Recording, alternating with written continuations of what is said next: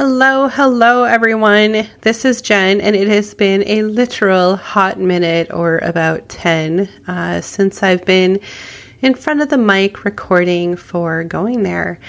And there's some pretty good reasons for that. I'm not going to apologize because it's life, but I do want to fill you in on what's been going on and some of the lessons I've learned and what have you, because there's a lot that I've packed in the last couple of months.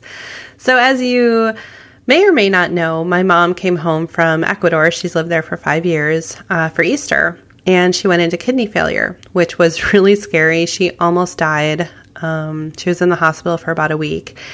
And it was just an incredibly sick person. And so she learned that she was no longer going to be able to live in the place that she had come to call home. And watching her go through that grief in the hospital was heartbreaking to me, because even though my mom and I have had our issues, what have you, over the years, normal mother-daughter stuff, I got my sense of adventure from her. And to see this woman in front of me who I've always looked up to in those ways for just pursuing what she wants in life in spite of my dad and what have you, here she was being told she's not going to be able to do something, that she's not going to be able to go to her home that she had finally found for herself at the age, in her 60s. And as you know, it took me forever to finally find a place that felt like home. And by home, I mean a place that felt safe, that I could come to and just be as safely held as possible. And we got that about 3 years ago when my husband and I moved into the city in St. Paul. So anyway, the grief of not being able to see her dog ever again. Her dog wasn't able to make the move from Ecuador to Wisconsin. And that, my mom hadn't been able to say goodbye in person to her dog, her friends, all of that. It was truly heartbreaking. So fast forward, my brother and I in late May went to Ecuador to pack my mom's apartment. And a couple of weeks before we were leaving, I was having anxiety through the roof. And the anxiety was from, am I going to run into my dad, right? Is my dad going to catch wind that we're there and come cause a scene, what have you? And just the anxiety was off the chart, you guys. And, I've talked about, I don't normally consider myself an anxious person, but I'm like, dear God, if that's what anxiety feels like, my heart to you, because it was awful, sleepless nights, little panic attacks, paralysis, and being able to do things that just came normally to me, like going to work and podcasting and social mediaing and all that stuff. So anyway, we asked my mom, please tell all your friends to not say we're there. We just did not want to run into my dad. So fast forward, my brother and I are in Ecuador, and we had a really, really fun time. It wasn't a happy trip, but we were able to get some adventure in there, here and there, and meet a lot of her friends and go to some of her favorite places. And it was a wonderful time to connect with my brother. I mean, who at age 48 gets to spend a week alone with their brother in a foreign country? That's just kind of cool, right? And we did avoid my dad. There was a close call, but I think within 5 minutes we could have run into him. But anyway, we were walking on the streets and came across this expat couple, and they asked, hey, where are you guys from? And we told them the story and mentioned our parents. And they're like, oh, we just saw your dad. And my brother and I, we froze. Our faces were in terror. I just, I'm feeling it right now. My heart is racing. But it was the fear that he was that close to us. It happened that he was in the town over, and so he wasn't in the same town that we were. But it was just, the point here is that fear, that book I always recommend, The Body Keeps the Score, that stuff is in my DNA. That is woven in the fabric of my being, this fear. And again, my brain is not afraid of my dad. But going back to those early years when I was told he had the possibility of killing us, I've not worked through those fears. So we'll get to that coming up here. Anyway, we had a great trip, came back home, got my mom settled into her new place. It's adorable. Her health is doing really, really well. She's responded well to dialysis. So thank God and the universe for all of that. So fast forward to the week that Anthony Bourdain and Kate Spade took their lives. At the same time, I had a friend who was suicidal who was reaching out, and an uncle I hadn't heard from in 20-ish years was forwarding notes from my dad, who was also suicidal. And my dad has been suicidal off and on throughout his life. Heavy feelings around that. But, here's this uncle that is reaching out to me that I haven't heard from. And now I'm getting these emails from him, from my dad via my uncle around this being suicidal. And, so I kind of, I took that. I don't want to say I set it aside. Like, I've been carrying that for quite a while, these last few weeks. But, through that time, it was, I'm able to sit with the sadness and discomfort of having a parent who's suicidal and a no contact parent, right? But I also realized I need extra support for the fear I feel when my dad's name is mentioned. And so I am actively pursuing the right therapy and therapist for me. I realized, as much as I now understand and have the awareness, the knowledge of what happened, how the impacts it's had my entire life, I don't think this is something that I can do on my own. And so I'm seeking professional help for that.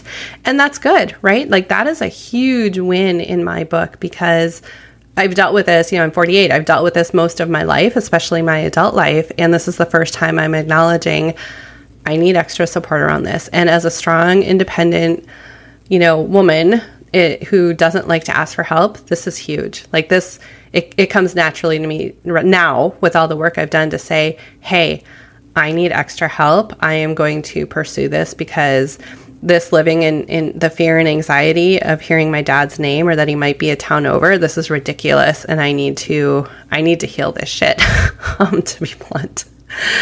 So I'm dealing with that heavy stuff. And all the while, like, life is also really, really good. Like, I'm having fun adventures with my family, my girlfriends. We went kayaking to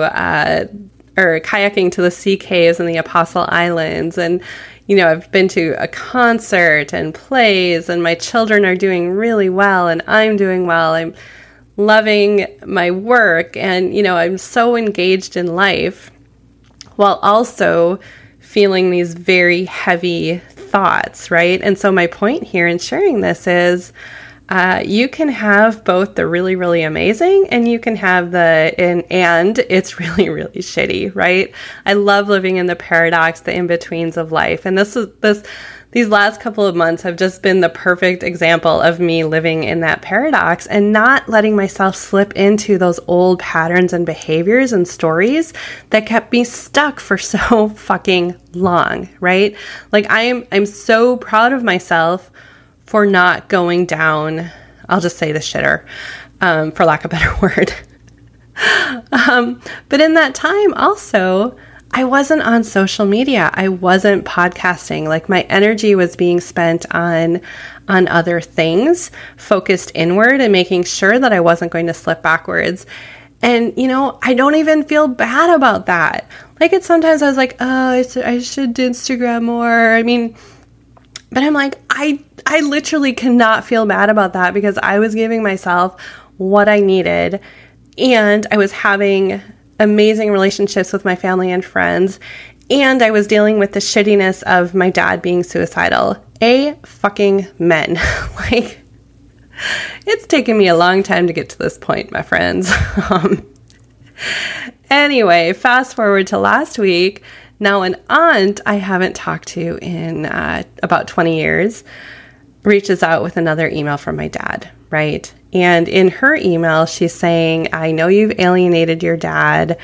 Your dad is suicidal. I hope you do the right thing. And I was like, that word alienation, I was like, oh, whoa. Like, shit has just gotten real. But then I paused a second. I'm like, you know what? She probably doesn't know the backstory, right? She doesn't know the context of the things that happened and what have you. And that's okay. We don't really know each other now, these 20 years later. So I told her, I didn't tell her everything. I just shared some high-level bullet points, and I tried to be kind and I guess not overly emotional, but to say, here's the facts. When it turned to abuse against my husband and children, that's when I went no contact. And I offered my dad the option of doing family therapy together, or going no contact, and he chose no contact. So you know what? My job there was to offer the options that were acceptable to me. His job was to respond with the options that were acceptable to him.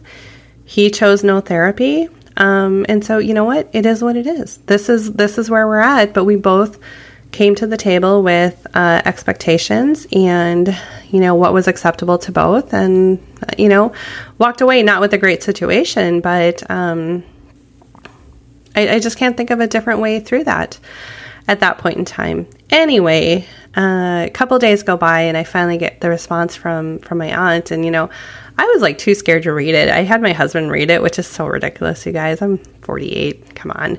But anyway, and all she said was, "I am so sorry. I didn't realize it was that bad. I knew it was bad, but I didn't realize it was that bad. Thoughts and prayers for your healing." And that was it. And I was so happy because, I expected the worst, or I'm a human being like you are. I expected her to continue with the shame and guilt and all of that, because of course I carry shame and guilt. I have a suicidal parent that I'm not there for, right? But I have to protect myself and my family, my children especially. So I'm okay feeling the shame and guilt around that, right? Like my heart feels it, my brain knows different. They all work together and it's just fine.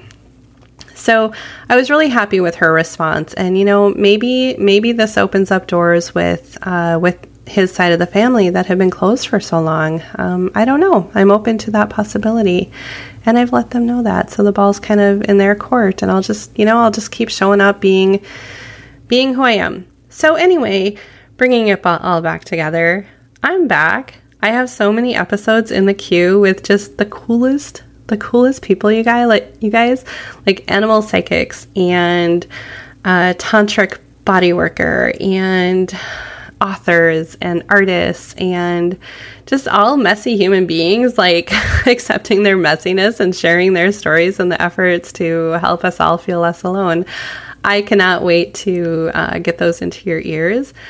Like I said, I'm back. Like I've worked through the stuff and I don't apologize whatsoever. Like I'm just so happy that I recognized that I needed to go inward and have that be okay. Right. So that I didn't, do what I've done in the past of like burn that shit down and start from scratch. Like I have that foundation. Like that is so fucking cool, you guys. That's what I want for everyone, is to, if you didn't grow up with that solid foundation, right? Like learn how to build it no matter where you're at in life. So with that, thank you so much. I love you. Let me know where you're at. Like send me an email, jen@jenvertinen.com. You can reach out on Instagram @jenvertinen. I love reading that stuff. Like it keeps me going, you guys. So yeah, we will talk to you later. Bye.